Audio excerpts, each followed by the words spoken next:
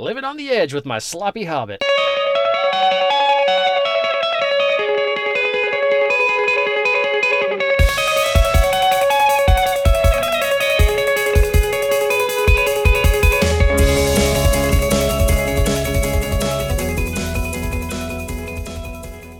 Hello and welcome to Dice Like Ice. This is episode 6. I'm your host, Tony Acton, and with me, the Bert to my Ernie, Andrew Mitchell.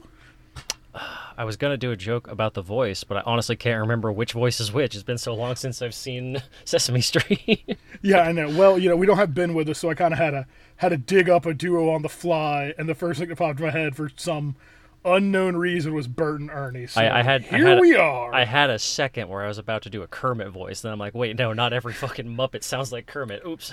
Should I redo it and do the Fozzie Bear to My Swedish Chef? Sure. Oh, all right. No, we're here. Anyway. So this is going to be kind of a little different from our normal episodes. If you've listened to our previous episodes, you heard that we were going to the New Orleans Open, the U.S. Open in New Orleans. So we have recently come back from that, and this is going to be kind of a wrap-up episode on it. Before we get into our tales about NOLA, this episode is sponsored by Grip, and... Oh, the lid didn't come off. Oh, God. That's good. I was struggling with my pop-top on mine. Oh, God, we both... Good start. It's karma from our terrible drinking we did over in New Orleans. Oh, my God. This is the first beer I've had since we got back. I had one, but it was definitely very low alcohol. What do you got today, Andrew? Oh, today we have a Bell's Special Double Cream Stout. It sounded delightful. It says sweet stout on the bottom. Let's see how sweet it actually is. It's actually pretty good. Then again, nothing by Bell's is bad. Though, that's true. I'm not a big fan of their Oberon ale. Yeah, that one's all right. It's sweeter. I wouldn't describe it as like... Yeah. Sweet wouldn't be the first word that comes to mind, but as far as stouts go, it's a bit more on the it's sweet side. For a cream ale. Yeah, exactly. It's definitely more of a silly fun drink as opposed to like I'm having a drink kind of drink. Yeah, I'm going with the Founders All Day IPA Session Ale. It's a really light 4.7, and I guess it's because it's their all day IPA, so you can drink these all day like water. So that makes sense. But it's a good one. This one's a 6.1, so also not terribly high on the alcohol, but it's a stout, so you can really only have one, and then your tummy's full. Man, I really wish I had more of the Cosmic Debris, though. That is fucking fantastic brew. Yeah, I got you to enjoy an IPA this weekend, guys. I got Andrew to drink and enjoy an IPA. Let me clarify. I drank the IPA, and I did not hate the IPA. There is a difference. You went for a second. You got a second one. Yeah, because I'd already burned off my taste buds with the paint thinner that is a high alcohol IPA and was okay at that point. Listeners, if you've had Cosmic Debris IPA from Creature Comforts, write in and tell Andrew how he's wrong, because it's fantastic. I never say it's bad to enjoy IPAs. They're just very much not for me. Fair enough. Oh, alrighty. So, hobby progress. I know we both had fully done armies for NOLA, and it appears that me, you, and our compatriot Ben are all digging into new armies now. So what have you been working on? Oh, well, not new for people who've listened to the podcast so far. I've been just plugging away at my huge stack of green skins. I finished the skin on... Let me do the numbers here. I finished the skin on 20 Beast Naga boys, the 6 knobs that are going to go with the rest of my boys, the Beast Naga boss, or Beast boss, whatever they're just called, and then also the Mega Armor War boss. I got the pants and boots done on all of the boys, the 60 boys, the 20 Beast Naga boys, etc., apart from highlighting. This is all before NOLA, by the way. And then getting back from NOLA, the only thing I've really accomplished was I did the base coat on all the leathers on my Beast Naga boys, the knobs, and the bosses. Nice. And I just started on the blues on the Mega Armor War boss. I always want to say Mega Knob. It's just one word in my head. Are you doing contrast on the leather, or are you building it up from brown tones? Just brown tones. The way I'm doing it's telling you, man, snakebite leather contrast is perfect. Oh, well, the way I'm doing it's super simple, because I skip a lot of steps when it comes to baseline infantry, which is still, fair. It's just still more than a lot of people do on their baseline infantry, because I'm a crazy person. So no, I just do a base coat, a wash, and then just some very light highlights. Like I'll do the highest edges of the leather, and then a couple of very small like vertical lines to give the effect of like scratches and stuff, like it's worn leather. So it's pretty simple as far as that sort of thing goes. And like with the Beast Snagga boys, it's all like chest straps holding on their one shoulder pad and stuff. So I get to skip the shirt step on them, so that's pretty nice. But yeah, that's oh, and I did also rescue a Def Dread that I got. It was relatively mangled, and so I pulled it apart and trimmed down the stupid amount of glue that was on it, and I built it a brand new arm from various bits in my bits boxes. Didn't have enough to get the full 4 close combat arms, but I got 3, and then I rigged up my own custom Mega Blasta for his 4th arm out of Blasta bits and a couple of Gene Stealer Cult bits that I had lying around. I think it was the laser turret arm for the Goliath truck. I converted that into an arm. Is it a left arm or a right arm you're missing? Right arm. I might have an old Space Marine Dreadnought close combat arm somewhere. No, it's cool. I'm happy with the custom Mega Blaster I converted for it. But fair enough. Yeah, that's all I got accomplished. Pretty light from the week we've been back from New Orleans, so not too bad. So, how about yourself? Well, I did a whole 180 from my Skaven Rats, and decided to dive into Soul Blight because I ended up getting some Soul Blight dice while we were there, so I said, hell with it. So I've built so far, let's see, it was 10 zombies, most of the baddies from the Cursed City box for them. I built the cool mask-holding lady that I can never remember her name, but I just love that model.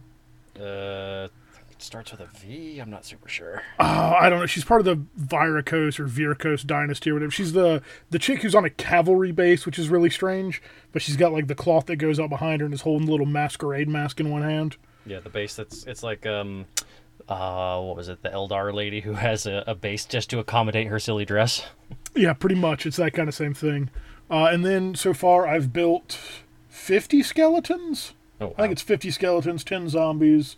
And I've been working my way through a box of Blood Knights. Got 2 of the Crimson Court guys built to be my actual vampire heroes on there. Still have to build my... I don't know which one of the big guys I want to use out of it. Use Manfred von Karstein or the vampire chick who's a really good spellcaster.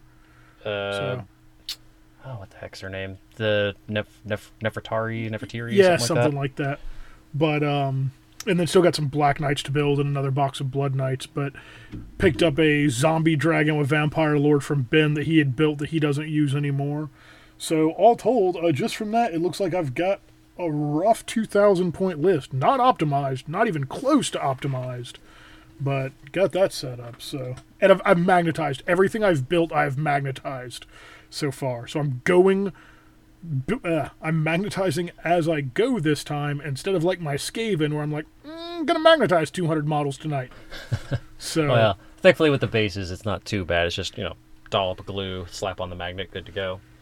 Yeah, it's not too bad unless you're doing them in blocks of over 100.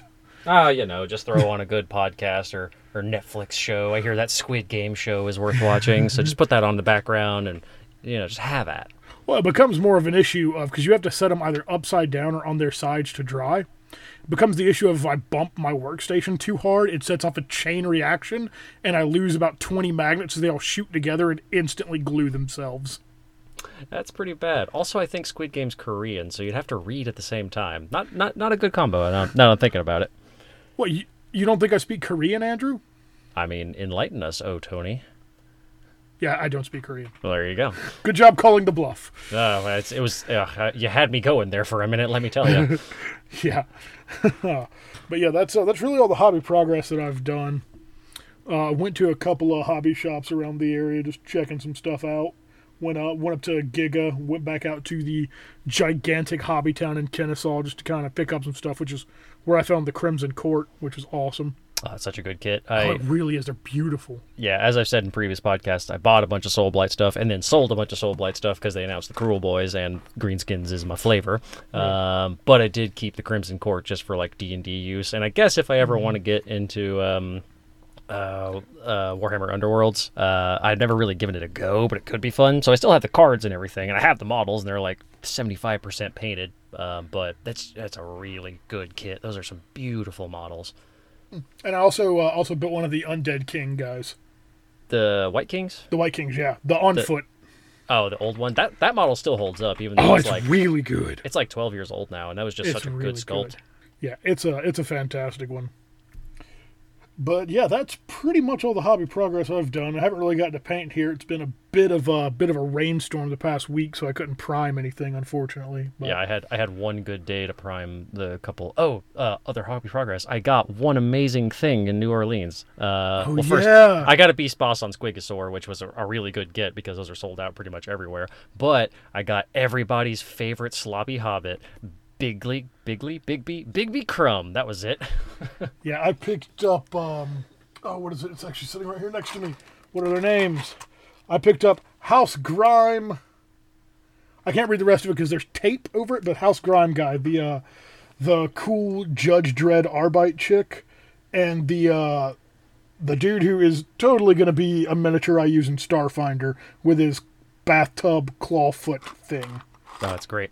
Man, they're so cool looking. The Bigby Crumb model, like, I know it's a hobbit and it's a miniature of a hobbit, but it is so damn tiny. It is like, it is legitimately like the last, it's like half the size of my thumb. He is so small. Like, yeah, like if I'm not careful, he could easily like ping across the room and just be lost to the void. Yeah, when we were doing the Lord of the Rings strategy battle game, one of our guys, Bryce, was playing hobbits, and like I have dwarves, and the dwarves are very small. Like the dwarves are small compared to old Warhammer Fantasy dwarves, and the hobbits make the dwarves look gigantic. Jeez. Yeah, he's probably about that scale, but great model. Went together relatively easily as far as a Forge World kit goes. So yeah, did you wash it? I actually didn't. Oh, bold move! Can't wait to hear the hobby progress of you yelling in a miniature. It was one of those things where I thought about it after I glued them together, and I was like, well, he went together pretty easily. I guess we're good. And then I primed him, and still good. He looks fine. He's totally smooth. I had no issues. Maybe they're getting better about their releasing agent stuff. I don't know, man. That's still a risky behavior, but you know what? Living on the edge with my sloppy hobbit. Yeah, seriously. So I know we're going to get into a long games played segment here in a bit when we talk about the tournament. But other than the tournament, did you have any plays? I did actually get in one game of 40K right before the tournament with my buddy Will and his Necrons. I did the Billion Boys March. I took 20 Beast Snagga Boys. I took 60 normal boys. I brought a Death Dread. I brought 2 Battle Wagons. I did the Mega Arma War Boss. I did a Weird Boy because, if you're doing boys, you have to take a Weird Boy. Yeah. And good jump. Not to put it too harsh a note, but I fucking stomped his Robo Dick flat. It was a snowball just rolling down a hill. I gained momentum and just destroyed him. It was a bad game for the Necrons. Man, I feel like every time you play this poor guy, you just fucking curb stomp him. Well, Will doesn't exactly take the most optimized lists, which we're not exactly going for the meta here or anything, but he likes to take Wraiths, which are one of the worst models for the whole army, one of the best models for the army, one of the worst units for the army so far. And so he spends like 300 points on Wraiths pretty much every time. Glad you corrected yourself there. I was about to unplug my model. headset and just walk across the city and punch you in the head a couple of times. Well, but no, fantastic model, holds up surprisingly well, even compared to the new models, which are also gorgeous. But it's just they're just not good. And when he's using a sixth of his points for a bunch of Wraiths that don't really end up doing anything, it kind of shows after a point. His Destroyers did do a pretty good bit of work, though. They completely nuked my Death Dread before I had a chance to even get across the map. And this is after I spent the points to get the special pistons that give him 3 extra inches of movement. He took off almost one of my Battle Wagon's wounds. It had like 2 wounds left and just barely got to the lines to drop off the Beast Snagga Boys. So his Destroyers were definitely doing some work. I think if he'd have doubled down on them, or I don't know, his Immortals were doing fairly well. So there's just other units he could have put points in. I think he could have done significantly better if he just got rid of those Wraiths. Yeah, fair enough. So how about Your game, what did you get in this weekend? Yeah, I threw one down against Ben. I just have my New Orleans stuff in the car still because I'm lazy and don't take stuff out of my car after a week sometimes. And I was up at the shop, and he was originally going to play a league game for the 40K league, but the guy canceled on him. So he was like, hey, you want to pick up a Sigmar game? Yeah, sure. So he ran Stormcast. He built a quick Stormcast list against my New Orleans tried and trusted Skaven. His Stormcast list was actually terrifying on paper. It was two groups of the Annihilators, the dudes who deep strike down and smash you. The Sigmar Terminators? Yeah, the Sigmar Terminators. Like, I think two groups of Liberators. The dudes with the big two-handed hammers that run around. He ran the Wizard Stick guy, the like out of the new box, the Lord that has the little Gryph-hound with him, and then Innistrada or whatever the fuck her name is. Indrasta, I think. Indrasta, I think that's it. I don't know. I don't know the names of any of the new Stormcast stuff. And when you put a Y in front of a name, unless you're like Norwegian, kind of hard to parse it out. Yes, seriously. But yeah, that was what he ran against my Skaven list. And if my dice would have rolled as well in New Orleans as they rolled on Sunday, I would have tabled every opponent I had. I think that might be a touch of a spoiler for how New Orleans went, but continue. Yeah. Dude, it was savage. My Storm Fiends, on the 3d6 rattling gun shots, I was averaging, I think, 29 shots all three times they shot. Whoa. And it was, all 2 damage, reroll hits, reroll wounds. So I was getting about 21 or 22 wounds through that he was having to save against. And they're all 2 damage. And it was just cutting through stuff. Warp Lightning Cannon was on fire. It exploded itself in the first turn, but it killed what it needed to kill. Literally on fire. Yeah, literally on fire. But it was crazy. I was passing saves with Skaven. But, it was a list he threw together that he didn't really know its synergies of against a list that I've been playing exclusively for 2.5 months. Yeah, and he's been preparing his Flesh Eater Courts for the New Orleans tournament as well, Exactly. So he doesn't really know the Stormcast rules like the back of his hand or anything. So the wing chick just absolutely curb stomped Thanquol into the ground. That is her shtick. I think she's, but you know she's what? the monster He melted hunter. 5 Liberators before he went down. So tit for tat. Exactly. But yeah, that's the only game I got in, unfortunately. But it's all right because we got in a lot in New Orleans. Boy, did we! How about you start us off with how that went? Yeah. So quick thing on how New Orleans went. It was run through the Best Coast Pairings app, which I hate. It worked for what we needed it to do. It is a temperamental app, to say the least. Yeah, I'll agree with that completely. It was a 5-round tournament. So the first rounds were random pairing. So you just got paired with a random person. And then after that, you were paired with somebody on your skill set. So if you won, you were paired with a winner who had about the same amount of points as you. If you lost, you were paired with a loser who had about the same amount of points as you. So in theory, that would keep all of the games even. In theory. In theory. It's not always the case. But, what can you do? So I'm going to run down what my list was real quick. That way everyone's got the idea of it. And Andrew, before your first game, if you'll run yours down as well. Oh, I can remember it. I only have 6 models, so it was easy. That's fair. So I, of course, ran Skaven. I had an Arch Warlock as my general with the Amulet of Destiny. More Warp Power, which is a spell that I can cast that gives one of my Scryer units reroll hits, reroll wounds until the next hero phase. That comes into play a lot because it's amazing. Then I've got a Warlock Bombardier, who has Warp Lightning as a spell, which I don't think I've ever cast off of him. Then I've got Thanquol and Bone Ripper with 4 of the Warp Fire Throwers, and the Skitter Leap spell, which was my kind of ace in the hole for a couple of games. Got a Warp Lightning Cannon, 3 units of Clan Rats, 1 unit of Night Runners, and then a unit of Storm Fiends, with 2 Rattling Guns, 2 Doomflare Gauntlets, and 2 of the... Oh my god, why can I not remember the name of them?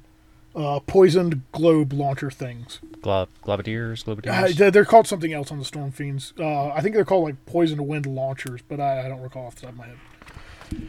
So that was my list. So the first mission I played was one where the objectives don't start on the table. One comes down on turn 1, one on turn 2, one on turn 3, and they're each worth the points of whatever turn it is. So the first turn, you're not fighting over objectives. My first opponent, her name was Ashley. She had one of the most beautifully painted Chaos armies I have ever seen. So beautifully painted that she won Best Painted for Sigmar, right? I don't... If she did. She did win Best Painted, yep. Yeah. But it was beautiful. It was a Zinch, or technically it was a Zinch army with Archaon in it. Yeah, that's the new meta for Slaves of Darkness right now. Yeah, it is. Which is hilarious because literally 10 minutes before that match, we were sitting there at a table, me, Andrew, and Ben, just looking at kind of armies. We're like, oh, none of us have ever played against Archaon. I was like, I wonder what Archaon does. And we laughed. I was like, I'll worry about what Archaon does if I have to play him this tournament. So naturally, my first game was against Archaon. But it was Archaon, Fate Weaver, who Fate Weaver will come into play in this game, Blue Scribes, a Magister, and Acolytes and Horrors. So it started off, both kind of advanced up the board. I won first turn because I only had one drop. Gave her first turn. She advanced a little bit. I advanced a little bit. Not a lot happened on the first turn. Second turn, the objective came in dead center on the table.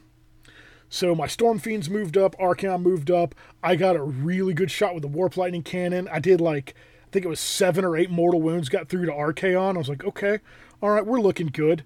Storm Fiends fired at him and he saved everything. Stopped looking good right then. So kept going, kept fighting over the middle bit.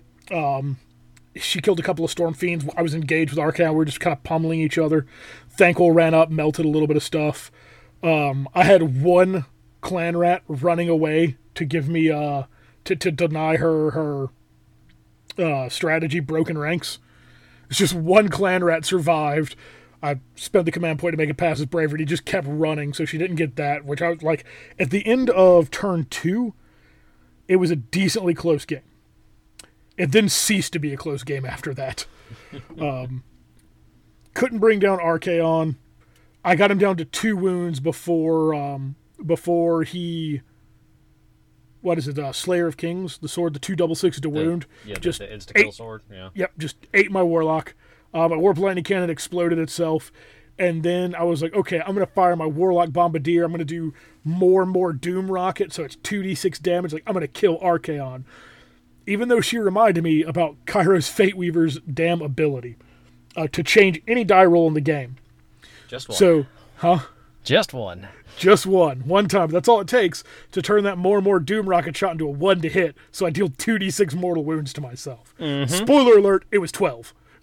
Ooh, I did not hear that part. Yeah, the bomb. It was a Hail Mary to try and kill Archaon to salvage the game.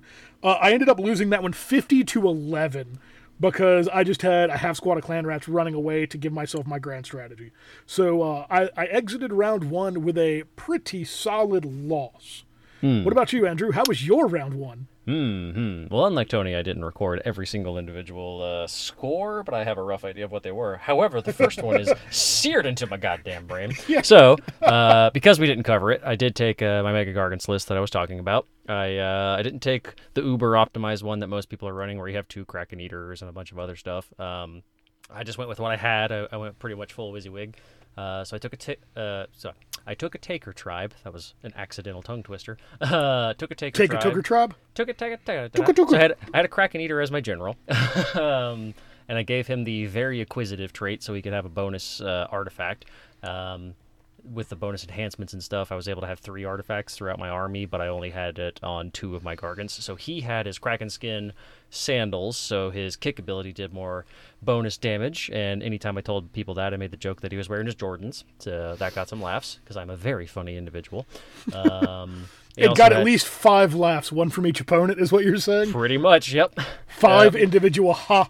Most of them were a soft chuckle at best, but, I count it, damn it. Fair enough. He also had the Arcane Tome, just because I needed the ability to cast Flaming Weapon to give myself a damage boost and to deny the occasional spell here and there. So it worked out a couple of times. It was only so useful, but, it was better than nothing. I also took a Gatebreaker, who I put the Amulet of Destiny on, because of course I did. It's probably the best relic in the game right now, It's pretty good. at least across all armies. So he was my Wrecking Ball. I also had a War Stomper. He mostly hung back and held objectives or died horribly immediately, just depending on which game I had. And then I had 3 one-man units of Man Crushers. It was 2 battalions, and it ended up being four drops total, so nothing crazy.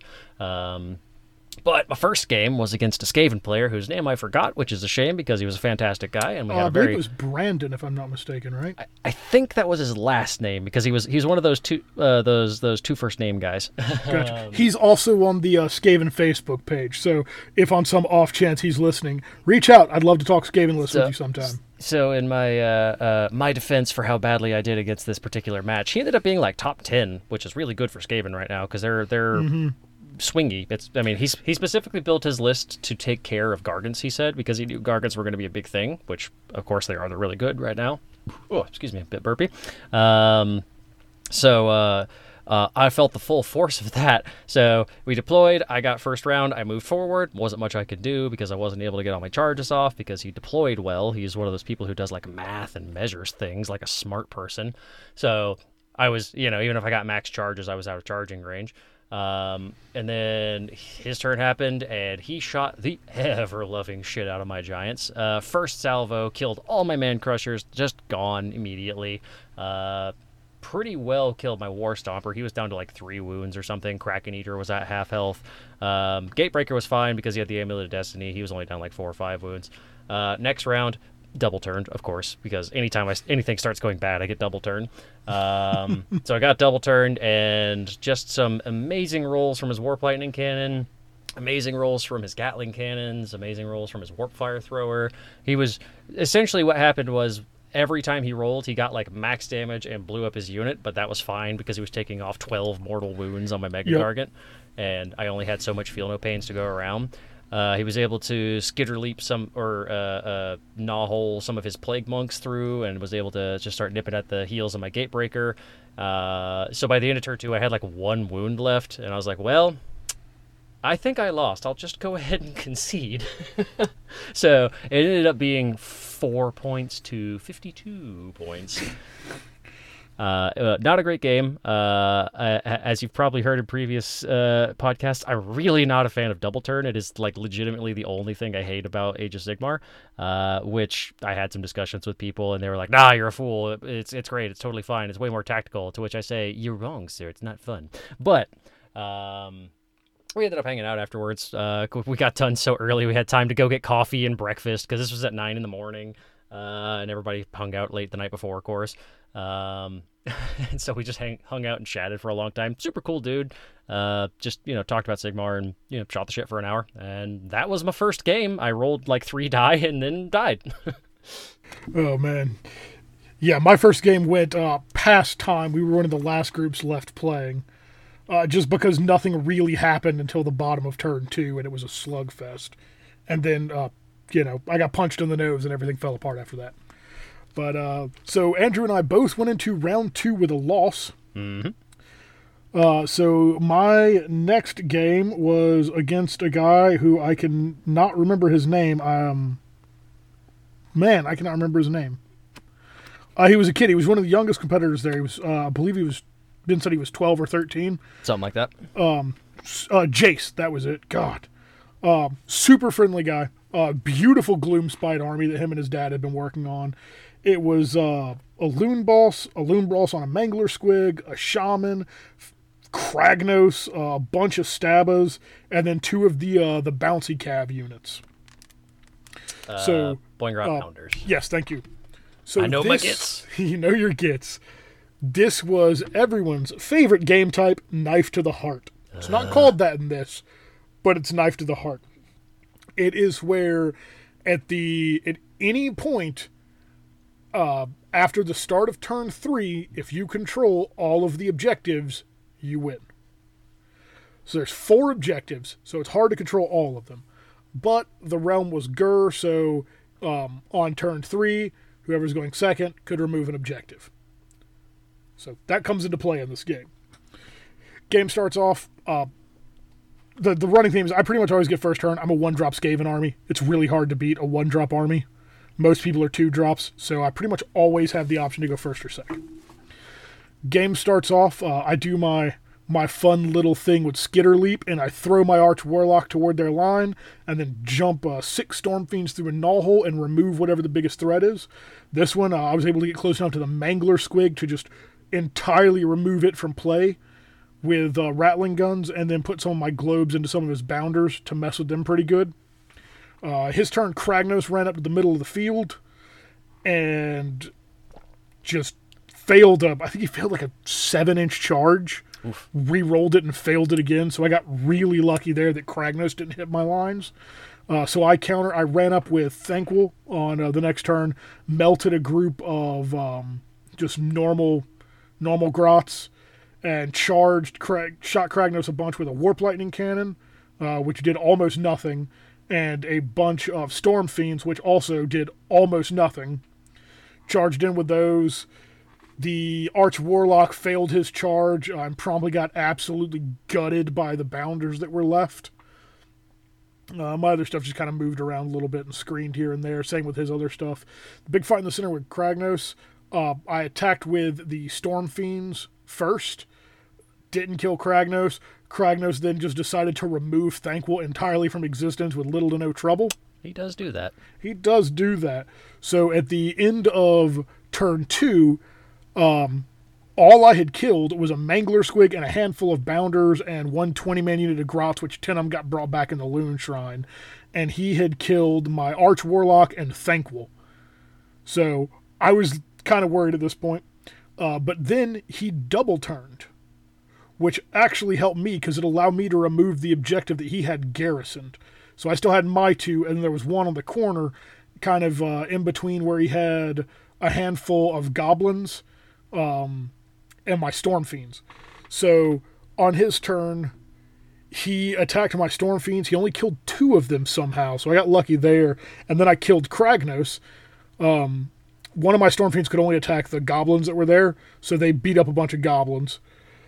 Killed Kragnos. That broke me out of combat, which meant on my turn I could move to the 3rd objective, gun down his stuff that was on it, and then I Warp Lightning Cannoned his guys that were contesting my objective, which got me the game. So by being able to remove it, and by him double turning, the thing Andrew hates, won me the game. Mm-hmm. So take that, Andrew.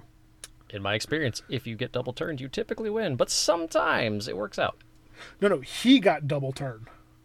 Yeah, that's what I'm saying. Sometimes it works out. Yeah. Oh, I see. I misunderstood what you said. Yeah, so I ended up beating him. It was worth a whopping 1 victory point, so I beat him 1-0. That was probably my biggest issue with this tournament is they counted victory points, not like wins. And so that 48-point lead that my previous opponent had gotten really surged him up the brackets way early. So if you get a good lead really quickly, there you go. But then the second one, Knife to the Heart, it's only worth 1 point if you win, because just the way the objectives are. I wish it would have done it by wins, or like win, loss, draw, and then from those brackets, the number of battle tactics you completed. Yeah. And then from those brackets, the number of grand strategy you completed. And then if somehow you're still tied, then you count victory points. Yeah, because... I wish that would have been the scoring, because the first game you could score so much more than any of the others. Mm-hmm.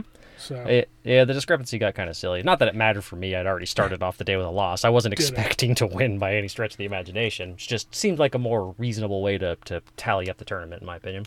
Yeah. How'd your game 2 go, Andrew? Game 2 was interesting because drove 8 hours all the way to New Orleans and ended up playing with Ben, the guy I play with like every other weekend. 77-person tournament and you guys play each other. Yeah. So I played my Mega Gargants against his Flesh Eater Courts. He took a Flayer heavy list as always, which is really good against our Gargants because they're just chewing off mortal wounds because our bravery sucks. Knife to the Heart as well. Did a pretty good job charging forward, getting objectives. Kraken Eater played some soccer. I was able to kick objectives around. I got 2 of them in a corner, so I just had those on lockdown. Not sure if it ended up costing me the game or saving me the game just because of how things went out. Ben totally forgot turn 3 that he could take objectives off, so we just had 4 objectives the entire time, which if he'd have remembered to do that, I probably would have won him the game. But first time in I've gotten 2 draws in Age of Sigmar ever, and the second one was that game against Pin at an official Warhammer tournament. It's just we did the math. We sat down. It's like, well, if I leave my objective, that means you'll win because I won't have enough points. But if you leave your objective, you won't have enough points, and I'll win. If we both sit here, we both draw. Can you get any battle tactics? Not this game. What about you? No, not this round either. Okay.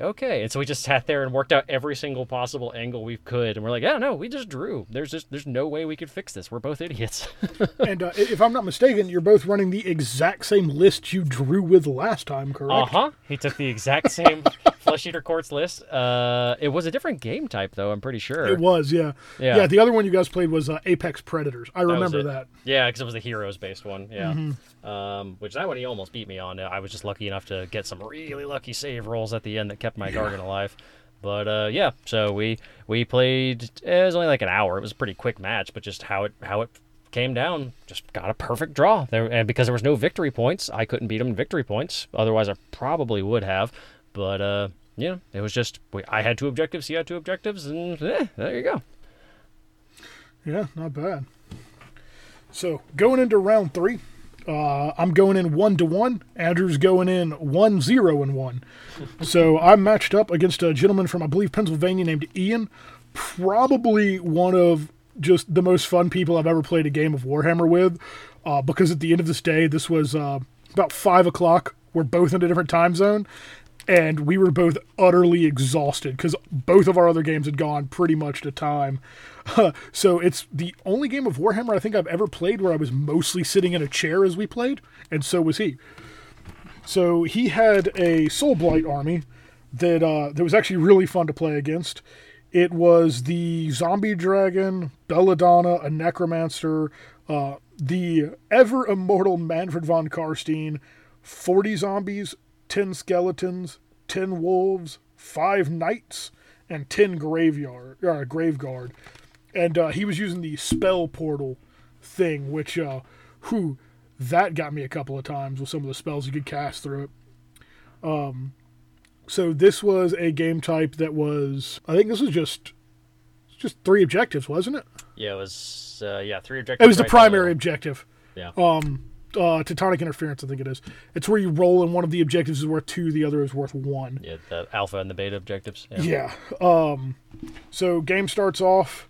I do my little trick again to flip my Storm Fiends and my Arch Warlock forward. I think I melted like 31 of his, I melted like 16 of his zombies, and then with his bravery check, it killed it all the way down to 31. I was like, all right, there's only 9 zombies left. I don't have to worry about that squad. That's wrong. Gravelord just brings stuff back with 0 trouble, because by the end of his turn 1, almost all those zombies were back. Moved my line up, took the middle objective, which was our high-scoring objective in this one, and the left flank objective. On his turn, he took the objective that was on his side and then pushed me back off the middle and took it back from me. So we came out of round 1. I had 1 more point than him because I got my battle tactic with a monster. Round 2 comes in. It's the same thing. We're just fighting over that center line. His zombie dragon comes out. My Storm Fiends rolled hot and just deleted it off the board. Then he pretty much deleted an entire unit of Clan Rats with Karstein, who then jumped around on the next turn and killed my Warp Lightning Cannon and my Bombardier, and just kept cutting his way through stuff as my Storm Fiends were just gunning things down. It was a really, really bloody battle. I think at the end of the game, I had 1 unit of Clan Rats, 2 Storm Fiends, and Thanquol left, and I think he had like 8 skeletons, a couple of wolves, Belladonna, the Necromancer, and Von Karstein. And this was yet another game where I finished well before you and just kind of walking around. I'm like, oh, you're still going. Okay. Yeah. This one came down to the wire. I ended up winning that one 26-20. And it was just because I eked out like 1 or 2 more points each turn, but at any point it could have gone the other way and he would have ended up winning. But it was a good, close game. Him and I joked and laughed pretty much the entire time at just the shenanigans rolls that were happening. Like, at one point I lit up his, I think it was his wolves. I just unloaded into with the Storm Fiends, and he failed tons of saves. He was like, okay, well, I've got to make, I think it was like 14 or 15 wounds he ended up taking or damage. And he has the 6-up ignore from his Flesh Eater thing. And he rolled like 9 6s. Wow. It's like, oh, are you fucking kidding me? Like, every time I thought I was going to kill a squad all the way, I didn't. And he just kept getting squads back to, like, I finally killed the 40-man zombie block. Then the next turn, he rolled his 5-up and got 20 of the zombies back. Then I killed the Graveguard unit, and he rolled 5-up and got half the Graveguard back. It's like, everything I had to kill twice. So, but it was a fun game. It was a really close game. So I was really happy coming out of day one, though. I was 2-1. I had a solid win, a close win, and a really horrific loss. But I was like, all right, I think I can do good going into day 3. Spoiler alert, that didn't happen. Andrew, how about your game 3? All right. Like with my first opponent, I don't remember this guy's name. Great dude. Ended up shooting the shit for a while. Super fun. Just like Tony and his guy. We joked and laughed the whole time. Very great opponent. He took a Slaves to Darkness army with Archaon. He did not, however, take the meta where it was the Tzeentch version of it. He went very Nurgle heavy on his list, and also had a Demon Prince of Khorne, which I thought was a kind of an interesting choice. And so his battle line units were all Nurgle. He had a Sorcerer on Manticore, I believe. I think he was also Nurgle-based as well. And then Archaon and the Demon Prince. And that was kind of it. I'm trying to remember if he had anything else, but Archaon's just so points-heavy, it's hard to really get much else in there. Did the same thing, three objectives down the middle. My Kraken Eater had a lot of fun playing soccer, so he was able to kick 2 of those right beside each other pretty early on. And it was a pretty lopsided match in my favor. It was a bit of a stomp. He concentrated on my Kraken Eater with Archaon for a while, and he was able to just hold on. I was able to all-out defense him. I got a Mystic Shield up on him. He had just enough bubble wrap around him to keep him alive for most of 3 rounds, and kept Archaon at bay. Long enough for my War Stomper to charge forward, completely just delete a unit of his Chaos Warriors. My Gatebreaker charged forward, also deleted a unit of Chaos Warriors. Ow! Slam my elbow into my desk real quick. Jesus, dude! Ow! You good, buddy? Chaos's revenge. Ow! All right, I'm good. I'm sure that sounds great on the microphone. It was loud, I'm not going to lie. that one's going to get either edited out or way turned down. Anyway, my Man Crushers were running around holding objectives. They were also helping stomp in the Chaos Warriors. The Manticore came out to play. Didn't really do that much. It really wasn't slinging much in the way of spells. It wasn't terribly tough. It didn't do all that much damage. I was able to kill it with a Man Crusher, which they're also really not that great, but they're there to soak up wounds and hold objectives and so forth. I think it was the only match I had where my War Stomper stayed alive the entire time.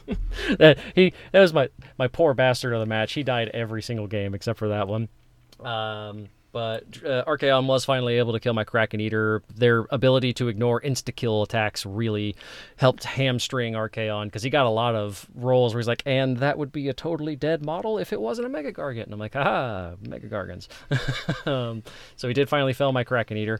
And then my Gatebreaker just charged in and just demolished him. He had one amazing turn where I did something like 19 wounds against Archaon, and he failed every roll, and I think Archaon has 18 wounds. So my Gatebreaker was just like, I don't like that thing. What's got all the heads and legs and tails and stuff, and just fucking mushed him like a tin can, and it was awesome. But it was a really fun match. Had a ton of fun. It took like an hour and a half. It was a decently long match, but ended up being like 10 points to 26. Wasn't a total stomp in terms of victory points, but wasn't super close either. But it was a lot of fun. So that was a pretty solid way to end my first day with 1 loss, 1 win, and 1 draw. All things in perfect balance. I am distinctly average. Yeah. So going out of the first day. I think you were ranked, like 41 or something like that? So, a little bit lower. I think it was like 51 or something like that. Yeah, I was on cloud 9. I was going out of first day. I think I was ranked 22. I was like, oh yeah, things are looking up for the old rats. So we go into day 2, get game 4 ready. I'm playing against a gentleman named Sergio, and he's got an Ideneth army. I think he had the only Ideneth army there, if I'm not mistaken. I think you're right. They're currently not super popular as far as I'm aware. Well, they're brutal as hell. Well, there you go. Yeah. It was, he had the big turtle thing, bunch of Reavers, Tidecaller, an Eidolon, one of the big Eidolons, and Gotrek. So, this one is... What the hell was this game type? I know it had the weird staircase deployment zone on it. Yeah, and it was 3 objectives again, but they were down diagonally down the middle. I think it was just the hold 1, hold 2, hold more. Yeah, that sounds right. It was one of the simple fun ones. Yeah. So we go into this one. Same thing. Right off the bat, flip my my Storm Fiends and my Arch Warlock to do some damage into things.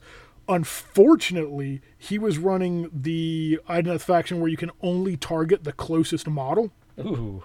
Yeah, so he tries to run Gotrek in the front, but we had such a wide fire base that Gotrek couldn't be in the front. On turn 1, he would have to just reacting it in the front turn 2.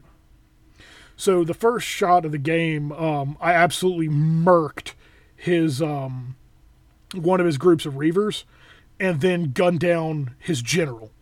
And I was like, all right, cool. So it was a good start. Took a couple of objectives. His turn comes in. He kind of gets locked over there a little bit, takes a couple of objectives. So we go out of the first turn, tied up. Second turn rolls in. He gets stuck in with the Turtle, the Eidolon, some of his Reavers. Thanquol runs up and burns down some stuff. It's still looking close. He's up 14-10 here because he got he took all 3 of the objectives. So it's still fairly close, though. Then I got double-turned. And that just ended it. He double-turned me and wiped out my entire flank. I had 1 unit of Skaven on 1 objective left at the end of this turn. He didn't even need Gotrek. The Turtle ended up absolutely murdering Thanquol when he hit it. The Eidolon finished off the Storm Fiends. The Reavers shot Thanquol with 84 arrows, which he survived till the Turtle hit him. The Warp Lightning Cannon exploded itself. The Warlock Bombardier exploded himself. The Arch Warlock tried to channel through his staff and exploded himself. Sounds like you had a very Skaven round. Oh my god. When, I rolled a 1 to hit with the Storm Cage and dealt D3 times D6 mortal wounds to my fucking Arch Warlock. I think I dealt Wow. I think it was 15. I think it was 3 and then I rolled a 5. I'm like, yeah, he's not surviving that. No, sir. The Bombardier dealt like 9 mortals to himself by dropping his rock at his foot. Every game I played, the Bombardier killed himself. All 5 games, the Bombardier rolled a 1 and killed himself. If you give a rat a bomb. Right? He didn't kill anything. Not a thing. I think he hit with his Doom Rocket once and it bounced off of Kragnos' shield. Yeah, that sounds right. It's really disappointing. But yeah, so he ended up winning that one 34-14. Just because I was running a group of clan rats away that he couldn't catch. So thank God for banners that give me +2 to run. Yeah. But yeah, he ended up going on to win Best in Faction for Order. So that made me feel a little bit better.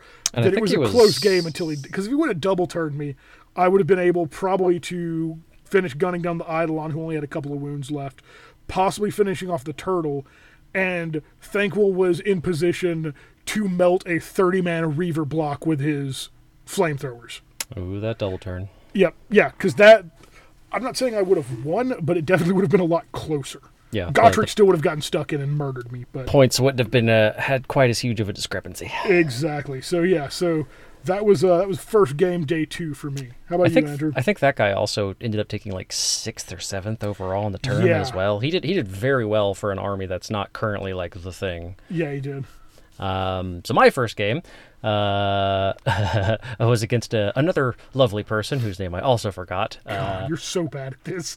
I took notes on my wins. I took notes against what army I played. I did not take notes on the players, so apologies. You were all fantastic. Because, of course, you're listening to our super famous podcast. Yes. But hey, we've got like 18 downloads there, hombre. We're getting there, man. Double digits. Hot damn. Right? With only 2 episodes of our 6 released so far. Yeah, editing's fun. Anyway, lovely guy, a little bit hungover, as most people were on this particular Saturday morning. But it was my first mirror match. I played Gargants v. Gargants. Different lists, though. He went with War Stomper Tribe. So Stomper Tribe. So it was very Man Crusher heavy because the War Stomper's whole shtick is he can make Man Crushers better and give them orders. It's one of the only Mega Gargant armies where you have like command abilities, because that's one of the weird things Mega Gargants have, where there's not much other than like the universal command abilities. Anyway, so same battle type as Tony. The objectives down the middle: score 1, score 2, score 3, etc. I got lucky and took first turn, and I just he had his 1 unit of 3 Man Crushers and 2 units of 1 Man Crusher. Battalion was a bit funky, so I ended up winning on the drops and took the first turn. Just charged my Man Crusher, or my Gatebreaker in, and completely annihilated his unit of 3 Man Crushers. So that was kind of the scoring backbone of his army done right there, because they would get all kinds of bonuses if the War Stomper was able to command them, all that. I completely annihilated 2 of them, and I think his last guy had 2 wounds left in that unit, but he was engaged at that point, so there wasn't anything he could do. I charged my 2 Man Crushers into one of his 1-man units of Man Crushers, wiped that out, didn't even have a chance. My 2nd Man Crusher didn't even get to swing. The first guy did so well. Kraken Eater immediately took an objective, kicked it towards the middle, so again, I had 2 objectives right off the bat, so I was scoring points left, right, and center. He charged forward, didn't really get very much done on his turn. He tried to get some wounds on my Gatebreaker with his remaining Man Crusher by doing all-out attack, and I was like, well, whatever. Amulet of Destiny plus all-out defense, so it ended up being like 2 wounds total. His War Stomper charged forward. My War Stomper was on the 3rd objective from the first round, so they were having kind of a War Stomper slap fight there at the edge of the table. His Kraken Eater charged in, was also joining. My War Stomper, for having no artifacts, no anything to give him a feel no pain save, held out for so long against 2 Mega Gargants and 2 Man Crushers who charged towards him. He held that objective for almost 3 rounds on his own. Was not in control of it by any stretch of the imagination, but he was still just enough to make things difficult over there. Round 2 rolls around, no double turn. It was just back to back as it should be. So my War Stomper was there, slapped him around a bit, did some damage. I was able to do. We were in the realm of Gur, so I had the command ability where I could spend a command point and get everybody back up to their max profile. So even though he was down to like 10 wounds, he was still hitting like he was at full strength. So I was able to take his Kraken Eater down to like half strength immediately. And this guy, he was a good opponent, but he kept forgetting command abilities and such. And I would remind him every now and again, like, hey, you can spin a point and make your guy have max profile. And he'd be like, hey, I'll do that in a second. And he would just forget. And I'm like, all right, I gave him one friendly reminder. We're in a tournament. I don't necessarily want him to win. So, I gave him the one. And like I said, he was a little hungover in his defense. So, just a big slap fight between those objectives. Again, my Gatebreaker was the MVP of my game. Just that Amulet of Destiny just keeps him alive for so long compared to the rest of the Mega Gargants. Yeah. And he just hits like a freight train. He has 1 range attack, 1 attack, hits on a 3, wounds on a 2, I believe. Flat 4 damage, 3 rend, I think. So if he gets that off, it's immediate hurt for whatever's hit. Gets in with his Fort Crusher Flail. Each hit is a flat 3 damage. He does 10 attacks at max profile, which I'm always doing max profile, because if he's lower than his bracket, I'm spending that command point to bring him up with the durability. Oh, yeah, for sure, especially with how powerful he is. Oh, he's brutal. I kind of want to play a game where I have 3 of them and just see how that goes, and just, proxy them with my other 2 Mega Gargants, but anyway. So he's just mulching through him. He kills the Kraken Eater. He kills all of the Man Crushers. My Kraken Eater is just kicking the objectives around, so we just have like this weird cluster of 3 objectives at the edge. And I'm able to table him at the end. It was round 3. I had all but one of my Man Crushers still on the table, and I just completely tabled them. And victory points wise, it still ended up being relatively close. I think it was something like 15 to 32 or something like that. I would look all these up on the Best Coast Pairings app, but we're not subscribers. Yeah, you can't do that three days out of the tournament, and you have to subscribe to see. So womp womp. But moderately close as far as a tabling goes. And it was enlightening to play against a a Mega Gargant army full of Man Crushers, just to see how the other side lives. It was kind of interesting. I did really enjoy the models he used, though. I actually, Yes, I got smashed models. quick enough to go watch part of Andrew's game. He had fantastic conversions, I will say that. He had kind of a theme where his bases were like the Yellow Brick Road from Wizard of Oz. With the poppy field on the side. Yeah, he had poppy fields. He took one of those green stuff rollers and had like a cool cobblestone effect on half of each of his bases, so it looked like the Yellow Brick Road. He had some really cool conversions with his Man Crushers. There was an excellent one where the Man Crusher was kind of like falling backwards because a Gloomspite lunatic was smashing him in the face with his big flail.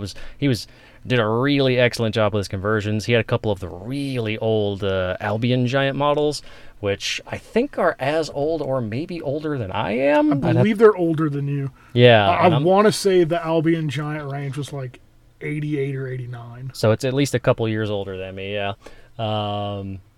So yeah, it was an excellent army to play against. It was a delight to see these wonderful models. So even though he lost, it was a fun time all around. Good, man. So my last game of the tournament was against a gentleman named Rob. Him and I also had a blast playing. So he was running a Bone Reaper army. There were actually 3 or 4 Bone Reaper armies there, which kind of surprised me. But he was running the Petrifax Elite. He had a liege, I don't know, one of the dudes on the horse, 22 groups of 20 Mortek Guard, a group of Death Riders, and fucking Nagash. Which, holy shit, Nagash is terrifying. He's a bit tough to kill. Yeah, so this was also another one of those really close games that kind of came down to the wire on both time and score. It was another one of the 3 objectives, all 3 on the middle line. He had the really nice neoprene mats that showed the objective range. That was fantastic. First turn, we walked out of that one 5-5. I threw my Storm Fiends up, lit up his Death Riders, so a bunch of them ran away. He moved forward, killed some rats, things like that. Round 2 came in. It was more just kind of heavy hitting right in the middle. Then round 3 came in. So we're still neck and neck at this point. Round 3 is where he took the lead from me. But I picked Broken Ranks with Thanquol and tagged as 10 Mortek Guard. And the look of, yeah, right, when I did that. Because he didn't think I was going to kill 10 Mortek Guard with Thanquol. He forgot how just brutal Thanquol is with those Warp Fire throws. I melted that whole unit of Mortek Guard. Thanquol then got suplexed into orbit by Nagash. I thought I almost killed Nagash at one point. I did like 8 or 9 wounds to him right off the bat with the Storm Fiends, and he didn't save them all. Then Nagash just healed back up and was perfectly fine. Nagash teleported around a couple of times, and I once again exploded my Bombardier shooting a rocket, because, why not? Gotta keep the theme. You gotta keep with the theme. I did probably the most Skaven thing I have ever done to actually save myself an objective. And that was Nagash threw just kind of 1 or 2 attacks at some of my clan rat, at a full clan rat unit he engaged in. And he killed like 3 or 4 of them. So what I ended up doing was I cut about 3 or 4 of them kind of in the middle. So half of the squad died automatically and just removed away, and then I auto-passed Battle Shock with them because I broke coherency with it. So that allowed me to escape Nagash hitting me again, and it also allowed me to get that squad away and still do things with them on their turn and not haul them away. So that kept me in the game a lot longer than I should have been in there. That one ended up 43-37, and once again, it came along down to the couple of rolls here and there. It could have swung either way. I made some dumb calls on my left flank on how I charged one of his units. I shouldn't have charged him. I should have just skirted around him and then ran onto the objective to take it because I had more models than he did.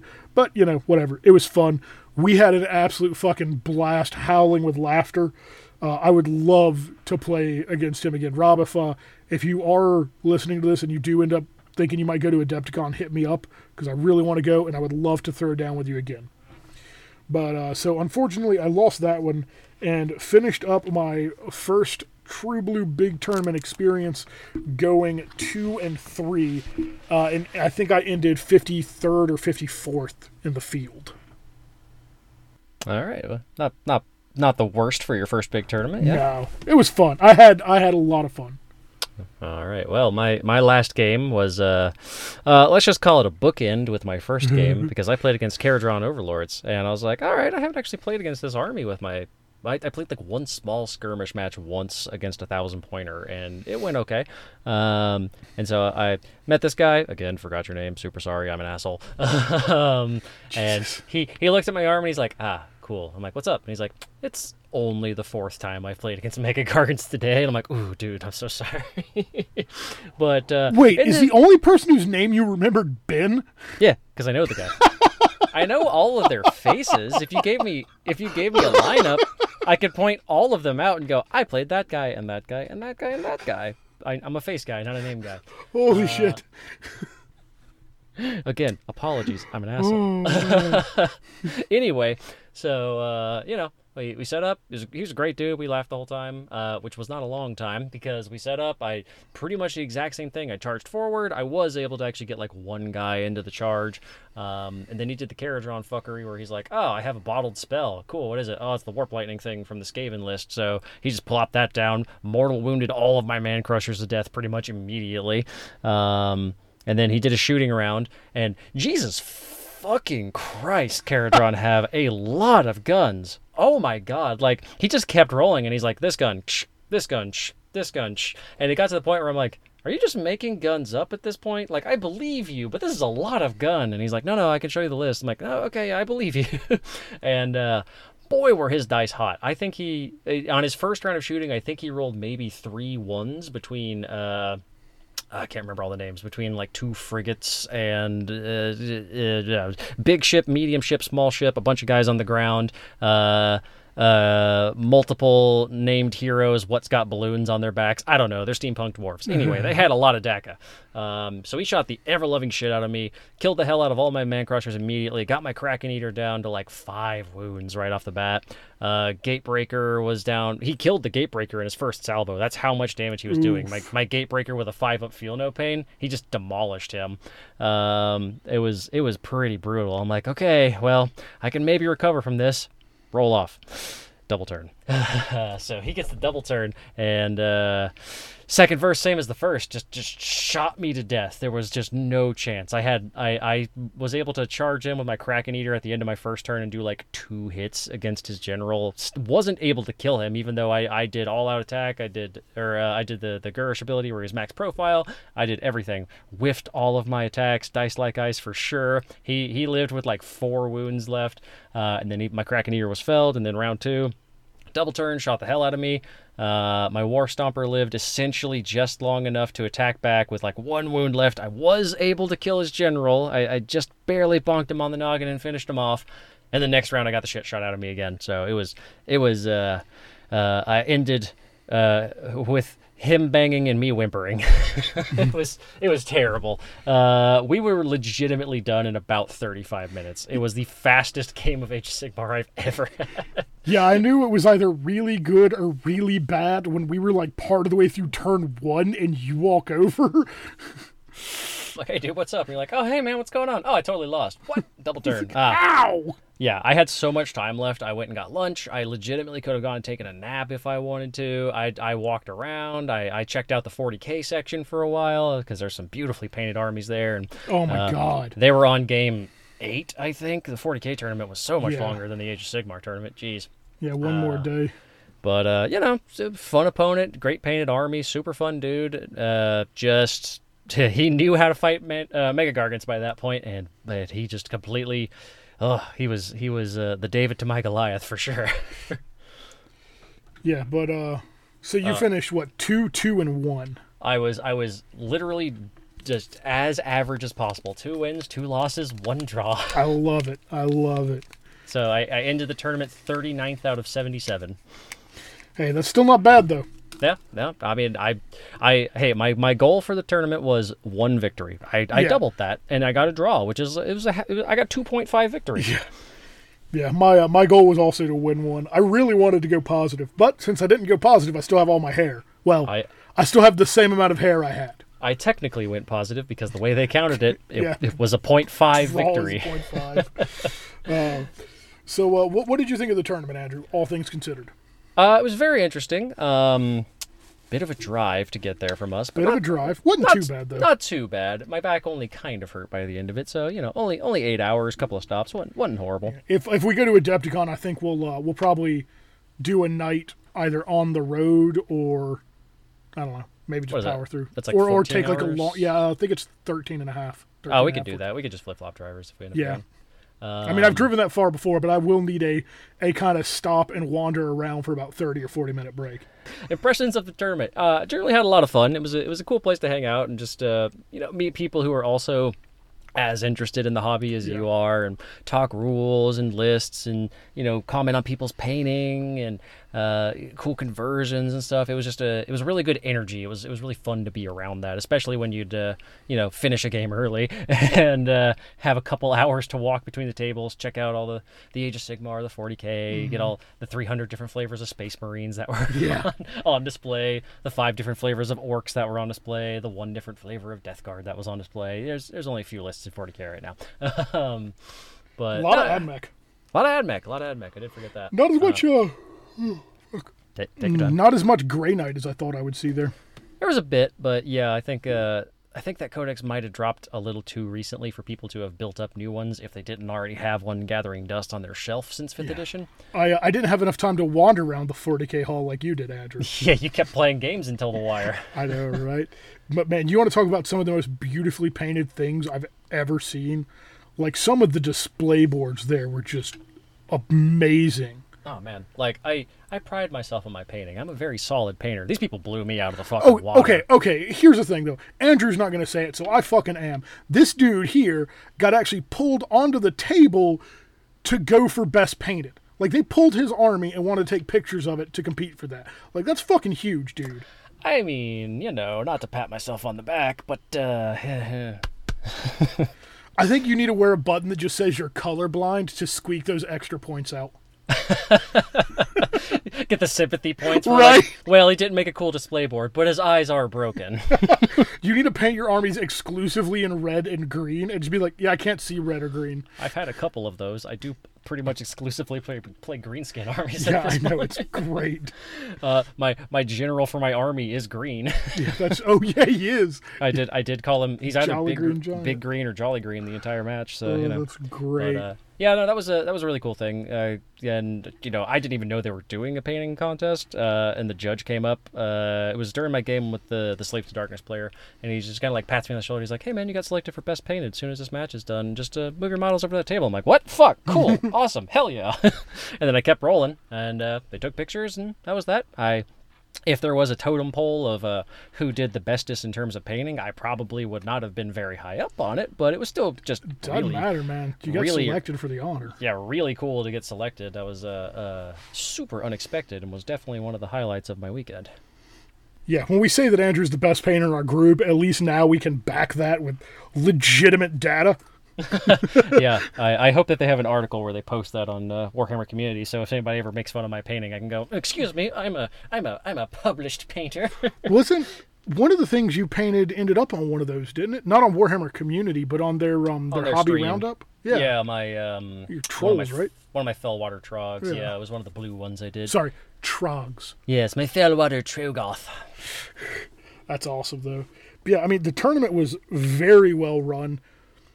I don't know, just overall, it was a really solid, positive experience. I didn't really meet any assholes. Yeah, no jackasses, no table flippers or anything like that. Nobody really walked off in a huff. I did legitimately have a moment my first round where I got double turned in like 40 minutes, and I was just kind of like, fuck. And I came across as a little pissy, but I did go back to the guy and apologize. And I was like, hey, man, it's first thing in the morning. This was not a great way to start. And he's like, nah, dude, I totally understand. I was rolling super fucking hot. And like I said, we ended up shooting the shit and hanging out for like an hour and a half. Super cool dude. So, but yeah, no nerd rage that I really noticed. Yeah, definitely drank more alcohol that weekend than I have drank in a very long time. It's what you do in New Orleans. Yeah, fair enough. It's kind of what the town's built around at this point. We got to explore the city a little bit the first night with Ben, who was a New Orleans native.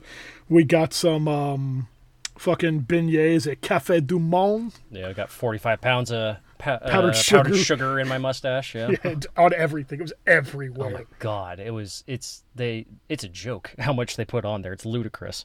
But had a lot of fun, a lot of good food, met a lot of really cool people. Got a po' boy, living that New Orleans life. Yeah, ended up meeting Dan from the Badcast and hanging out with him a little bit. Yeah, Met a lot of other people. Shout out to Dan Boyd for putting up with us fucking nerds for 2 Yeah, nights. seriously, for babysitting and dragging us around with him. Met a couple other people that are on like the Badcast Discord, a Goonhammer writer, some other really cool folks too. So hung out with them pretty much the whole weekend. Somehow on Sunday night, Andrew and I ended up in like the VIP room, if you can have such a thing for Warhammer. Yeah, the super niche celebrity room. Yeah, we ended up drinking in a hotel room with Dan from the Badcast. There was Paul from Forge the Narrative, Nig Notavati, Mike Brandt, a bunch of other like organizers for events and stuff like that from across the hobby. Yeah, it's one of those things where, I told my parents what I did over the weekend. They're like, that's nice, honey. And then if I tell someone like Tony, he's like, fucking what? You did what? Yeah, it was a lot of fun, though. The super niche celebritydom. Yeah.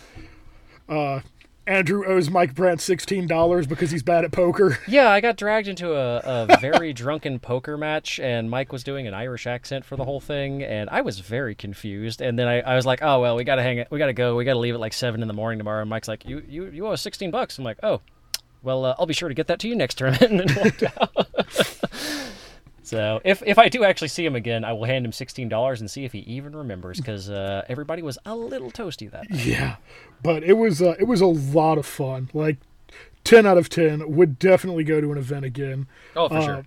Most of the times after I play in a tournament or like an event, something local, I'm kind of like hobby burned out after it. This one I wasn't at all. If anything, I was reinvigorated with the hobby. Same. I was exhausted when I got back, so I didn't do much hobbying the first couple of days after the tournament, but I definitely wanted to. The energy was there. The soul was willing, but the body is spongy and weak. Yeah, my painting Zap Brannigan. But a lot of fun. We're thinking about maybe doing Adepticon next year. Kind of, for me personally, it depends on a wedding I might have to go to. We'll see if I have the vacation days to do for it, but I will seriously consider it. It was a lot of fun, and I definitely, I think I went in with decent expectations. When as long as I don't go in expecting being like, oh, I'm going to win this one, I'm going to do well. That's not me. I'm just there to hang out and meet new people and see cool armies, essentially. Yeah, and I mean that was exactly what this tournament was. Like it was a great just social experience just to get out, and everyone has their own local meta that they play in. You've always got the people that you like to play against, the people you don't like to play against. You might not like some of the things at your shop. You might love some of the things at your shop, but getting out and experiencing it with people who paid money to drive or fly across the country, it was just a whole different experience than I expected it to be. I thought it would be like a hobby shop, but on kind of a grander scale of the quality of player.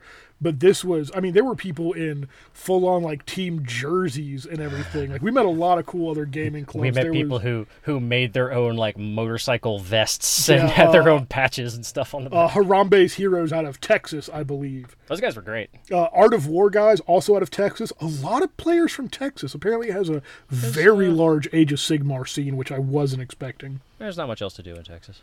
Fair. It's a lot of fields and cows. It's most of the country, buddy. Yeah, that's true. But yeah, great time. I'm excited to do it again at some point in the future. It was just really, really nice because with a tournament like that, I feel like you get the kind of people who are going to at least moderately take it seriously because they paid a lot of money to come down and get an Airbnb or book the hotel room. They paid to drive or fly. They had to get food. They had to transport all their shit. So they're there for to take it seriously at the very least, or I don't know. Seriously might not necessarily be the right word. There were a lot of people who showed up very hungover and a little bit drunk some days, but they have a higher level of enthusiasm than a lot of people at a local shop, let's say. Yeah, for sure. Andrew, you got anything else? Not so much. We could tell the story about how we found a first day in New Orleans. We walked across the street to go to the French Quarter and just found a nice pool of blood on the sidewalk. That was kind of interesting. There was no crime tape. There was no chalk. The dude was probably fine. There was just a pool of blood. A couple of the towels used to clean up. But it was fine. Everything's fine. I'm sure he's fine. So take what you will about New Orleans from that particular scene that I just painted you. We also got to be in the heart of New Orleans when the Saints lost to the Giants at home in a hilarious upset. The Hyatt was literally right beside the Super Bowl, so we're just kind of like, oh, Superdome. Where did I say Super Bowl? You said Super Bowl. Well, it's okay. You don't sports ball. So it's like a dome. It's like a bowl, but you put it upside down. It becomes a dome, and then they hit a home run, and then I'm trying to think of every sports term I've ever heard of. Then throw a haymaker. I'm definitely a big sportsman. Clearly. But so we were literally right beside the sporting place, and that was interesting for the traffic in the area, especially because a lot of the traffic lights were still down from the last hurricane that came through. So it was to run across the street to get dinner was a bit like playing Frogger with your own life. That was interesting. I almost died for a war crime against food called a Cajun Dilla. Oh, dude, that thing was so good. It was really good. It was good. It was a quesadilla, but it had andouille sausage in it, and I think you could get it with shrimp if you wanted to as well. It was legitimately pretty good, but it sounded like a war crime against food. It was all right. It was delicious. Right. It was a lot of fun. But that was my takeaway. If you have a chance to go to a cool big tournament like that, I'd say take it. It was definitely a fun experience. Yeah, definitely recommend. Andrew, I know usually I have you give a piece of advice to leave on, but I think you know what I'm about to say. What piece of advice we should leave on? Laser Lake creme brulee. Or something like that. Yeah, we're really good at French. Laser Lake creme brulee. Yeah, Laser Lake creme brulee. It's supposed to be let the good times roll in French, but our buddy Ben kept saying it. We couldn't understand what he was saying, so that became our battle cry for the weekend was Laser Lake creme brulee. Roll a 6, we'd hear Laser Lake creme brulee. I'm surprised he didn't strangle us, to be totally honest with you. He was on cloud 9. He was eating great food. He was having a good time. If you lose fast, you eat well, I think was his motto that weekend.